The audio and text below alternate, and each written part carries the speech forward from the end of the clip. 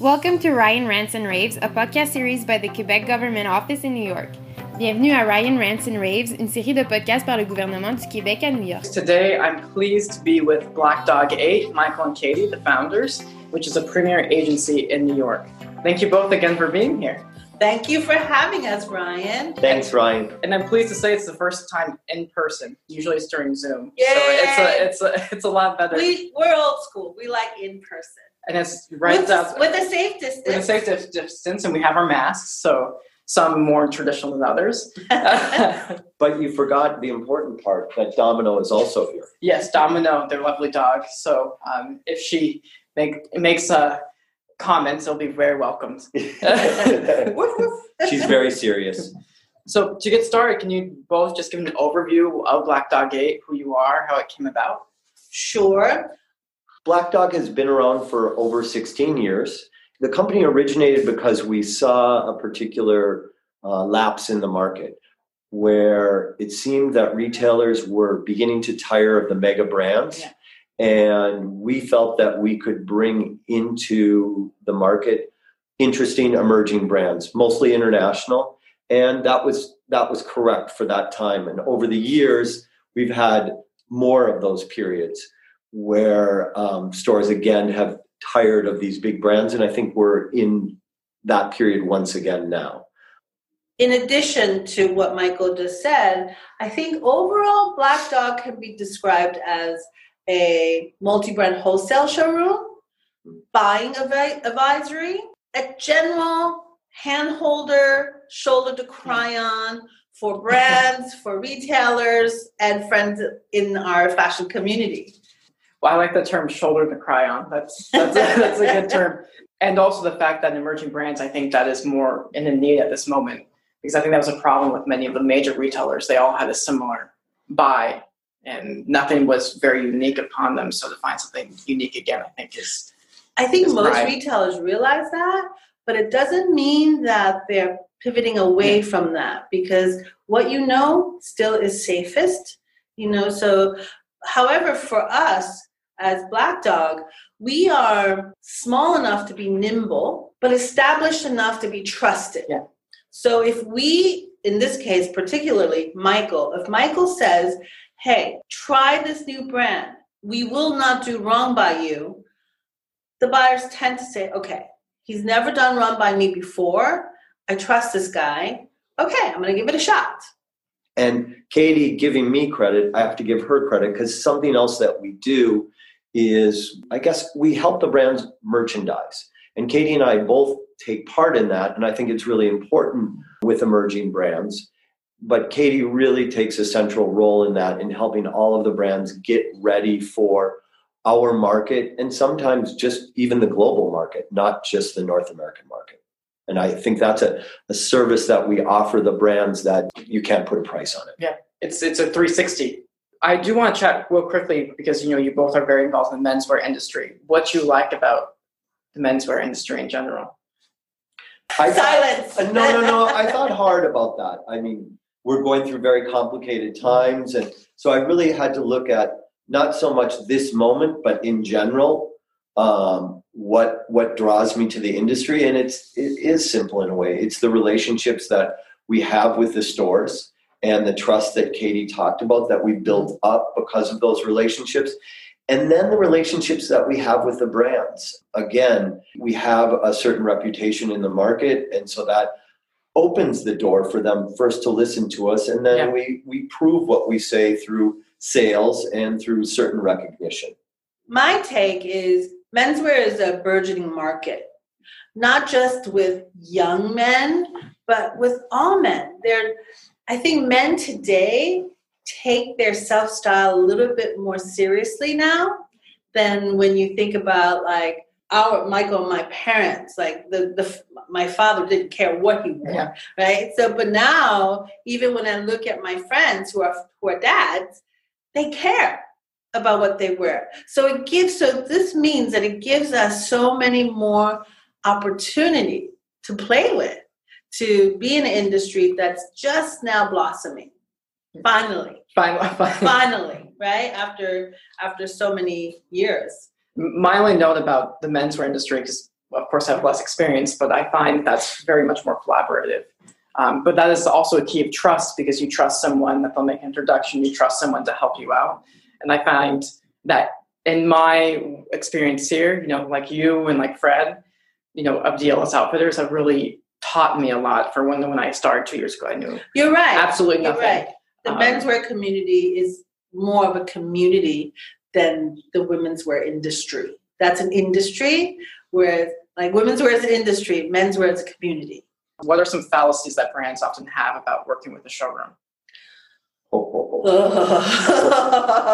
I'd like to start with that one and say that since we work with mostly international brands, I think one of the biggest things, even when the brands say, no, we're not that way, they look at the geography of North America and they multiply that times volume.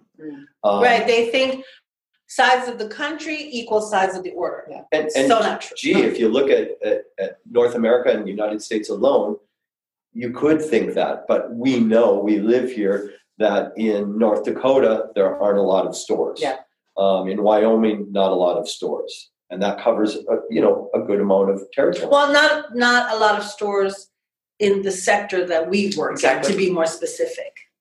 I think another important thing is that brands, especially European brands, don't always understand the meaning of being a global brand. They think because they have a really great product and it's selling very well in Europe and Asia that, well, we can sell everywhere. That it will translate to the US. And I think the most important thing about being a global brand is being flexible to each market.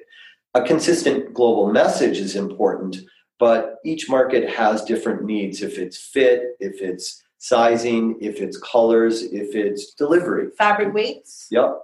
And I think that that's a really important thing. Global doesn't mean that we sell well around the world. What Michael just described is a mistake many European brands make very often.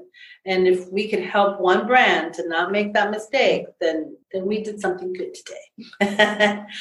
Something else that I think brands think that after 2 seasons, you can become a hot brand without any marketing, PR, or promotional support. That is the greatest assumption that they should not make.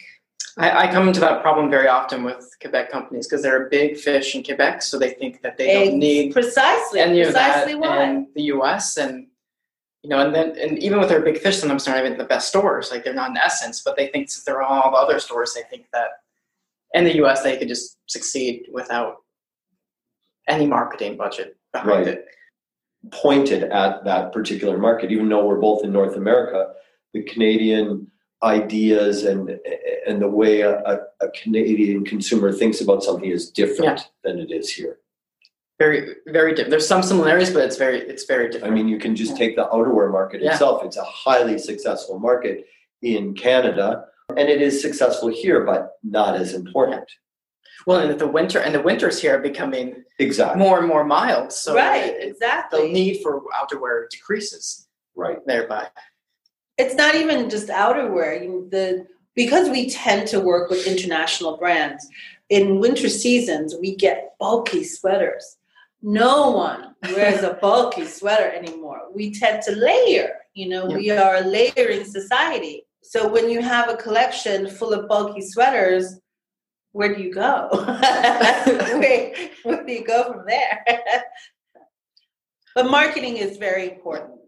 Americans are addicted to hype. Like, we don't know if we like what we like without being verified and validated by social media. Right. That is the problem. Yeah. Well, I don't know if it's a problem, but that is the challenge and the job at hand. If you are a brand, you have to help the Americans to feel like they're validated, that they like your brand. So that's why without marketing, I also think it has to be implemented correctly. In a hype-driven society, it has to be implemented without being too obvious. I think that the buyer, store owner, the consumer likes to feel they know the brand the first time they see it. And that's kind of a subconscious thing. And familiarity, we all want something we're familiar with. Right, but maybe you're really not. Yeah. But it's the marketing that brought you to that point. Oh, I know this brand. Exactly. Well, that's one hand, right? We want to feel familiarity. On the other hand, you want to feel like you're the discoverer of a brand as well. Yeah, the first two. You're the first one out of your group to say, hey, I've discovered brand X. So that's kind of on the consumer side. Yeah, on the consumer side. The buyer doesn't, maybe he wants to say that he wants to be the discoverer or she, but I don't think that's always true. They don't want to take that high of a risk all the time. So. Exactly. And we'll get to that later. I disagree. I think, certain retailers like to be the first. They want to be that discoverer. They want to be the one to say, I put this brand on the map. No one knew it when I took it on. Right. I think they're in the minority, though. And they are special stores that do that. There may be only a few stores that can actually do that and put it on the map, though, as opposed to others. There's not that many that can say, I was the first to put it on. And they're the marketing stores, if you will. It's a small They are. PO, They're the type of retailers that we use as, we say, this is our marketing budget. And to get to the rants and raves part, the title. We haven't been ranting and raving my yet. series. Well, I mean, we have been, but, are there any rants or any raves that you both would like to, not say identify, but would like to share? Yeah, I mean, we both have, huh? We could start positive with raves. Raving is always good. I think that, I don't know if this is a rave or not, but we're obviously going through an extremely globally unique period right now, socially, health-wise, politically. And I think that this really opens up a period in what we do. I think that something that's been happening for a long time, kind of the evolution of the way a man dresses, not the evolution of menswear, but what's in that man's mind and how he's going to dress. It's been pushed a little further over the edge, a little quicker. And I find that to be worth raising a flag. It's exciting. And luckily enough, I think that Black Dog is able to cater to a lot of those needs right now. So I hope that our stores will identify with that also. What excites me is learning. I love to learn. And right now, with so much advancement in technology related to our industry, which we've not been the most advanced industry with technology. I'm learning so much. It doesn't come natural for me because I'm not Gen Z. I wasn't born with an appendage of a phone. But I'm excited by pivoting my mind and just taking in all this new information that I can use to adjust my approach to business. The learning is really exciting. But if you're not learning, what's the point? That's how you challenge yourself every day. Well, that kind of brings to the negative. What frustrates us, right? What frustrates me are people who refuse to change or learn from everything that we're experiencing. Or even as simply put, they tend not to be able to expand or broaden their horizon. Because, there are retailers that we work with who are of a certain generation or age that it is harder for them to grasp technology. And some of them just put it aside and feel. But it's not just technology. Right, and that's what I'm trying to. Too stubborn to listen to objective sound. Or to see advice, what's in front of them and what they need to do. Rather than, again, using the pandemic as an example, rather than looking at how much you're behind what your budget was meant to be, you can't look at that. You have to put that last year's or this year's budget completely out because you never considered what's happening right now. And you have to look at this as day one within reason of still being able to stay in business. I guess what we should have started this whole conversation with was clarifying what our showroom caters to, right? We are not specialists in the luxury streetwear sector. Or It's not- tailoring. or tailoring. You know, these are not areas that we wanted to go after.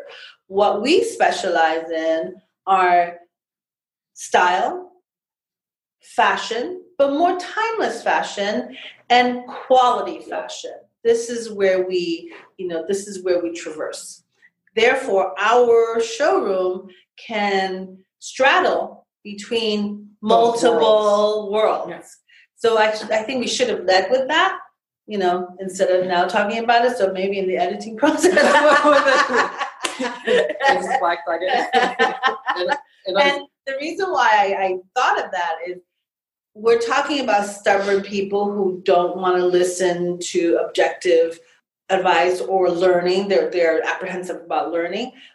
But then if you go to the other side, to like the streetwear side, it's filled with very young people who have no qualms about technology or learning new tricks. What that sector lacks, from my personal humble observation, is there's no adult in the room leading the pack. People with experience and knowledge to say, okay, you guys are creative and you're fearless, but let's rein it in and do X, Y, and Z. So I think looking at both sectors, there are excitements and frustrations. They're the opposites in some ways. Yeah. Yeah, I don't think that they're cognizant or want to be cognizant of the prior chapters of the book. They started, let's say, in the middle, and that's where they want to begin, their history. And I think that when you're selling, you have to be able to think about what was to understand what is. I think another thing going along with what Katie said, that we are built around style, quality, and newness, but added to that, we also add a way for stores to make money with these brands, to make good margin. It's not just about selling this and leaving. Yeah, exactly. We offer them important ways to make profit, and we have to describe that when we're showing that to them, and that is a way to get them to understand what we're talking about. And that's a true partnership, because it's a win-win at the end of the day. And it's not just the PO's gone, I'm done, I'm running away. No, that's just the beginning. Yeah. That's just the beginning. And that's something that we are very cognizant of, and we try our best. Sometimes we fall short. I don't want to say that Black Dog does so well and we do everything right. That's not true. Sometimes we really fall short. Like, oh my gosh, we forgot to tell, store X that their delivery is going to be a week late, or, hey, we should be sending out product information to the stores about this brand because we're in a situation where we cannot travel to the stores to give product information and product knowledge and stand in front of your sales staff and just talk about this new brand. So we've got to now do it via a video, email, Zoom. Oh, no more Zooms. So, we fall short, but we try to learn. But the difference is, if we do fall short, we feel bad about it. Yeah, we felt bad about it. And you learn from where you fell short. That's the and huge difference. we catch up. And I think identifying, with a lot of the brands you mentioned earlier who don't want to change, a lot of times they don't identify where they're falling short right now. If they can never identify it, it's never going to be relevant. Well, they can't see. Yeah, they can't see it because they're doing so well in Germany. I don't need to change. Yeah, exactly. That's what we often hear. Like, oh, we're doing so well in a particular country that they don't feel like it's great for them, but okay. I do want to talk about Montreal, since the lovely Quebec government is my sponsor, of course, and my employer. So, do you have anything to say about Montreal? Yes, I do. Katie and I share many things, and we share a love of food. And I'll say, after New York City lost H&H Bagel, Montreal became the number one bagel place in North America, I think. I mean, you just have amazing places for bagels, and you have amazing restaurants and food that really are unique to Montreal, not just to Canada. And I think that goes along then with the uniqueness of Montreal in North America and Canada. I mean, me personally, I wish that we had a city like Montreal in the United States that had some better style values, understood European fashion like Montreal does. We appreciate Montreal. Katie, would you like to say something about Montreal? À bientôt, vous êtes belle. Merci. Well, that's perfect. Merci à vous deux d'être avec moi. I can speak some French Merci there. beaucoup. And then I'm sure we'll get all together soon. So, for another time. Merci d'avoir écouté Ryan's Rants and Raves. Suivez-nous sur Instagram at Ryan's Rants and Raves. Thank you for listening to Ryan's Rants and Raves. Follow us on Instagram at Ryan's Rants and Raves. À très bientôt.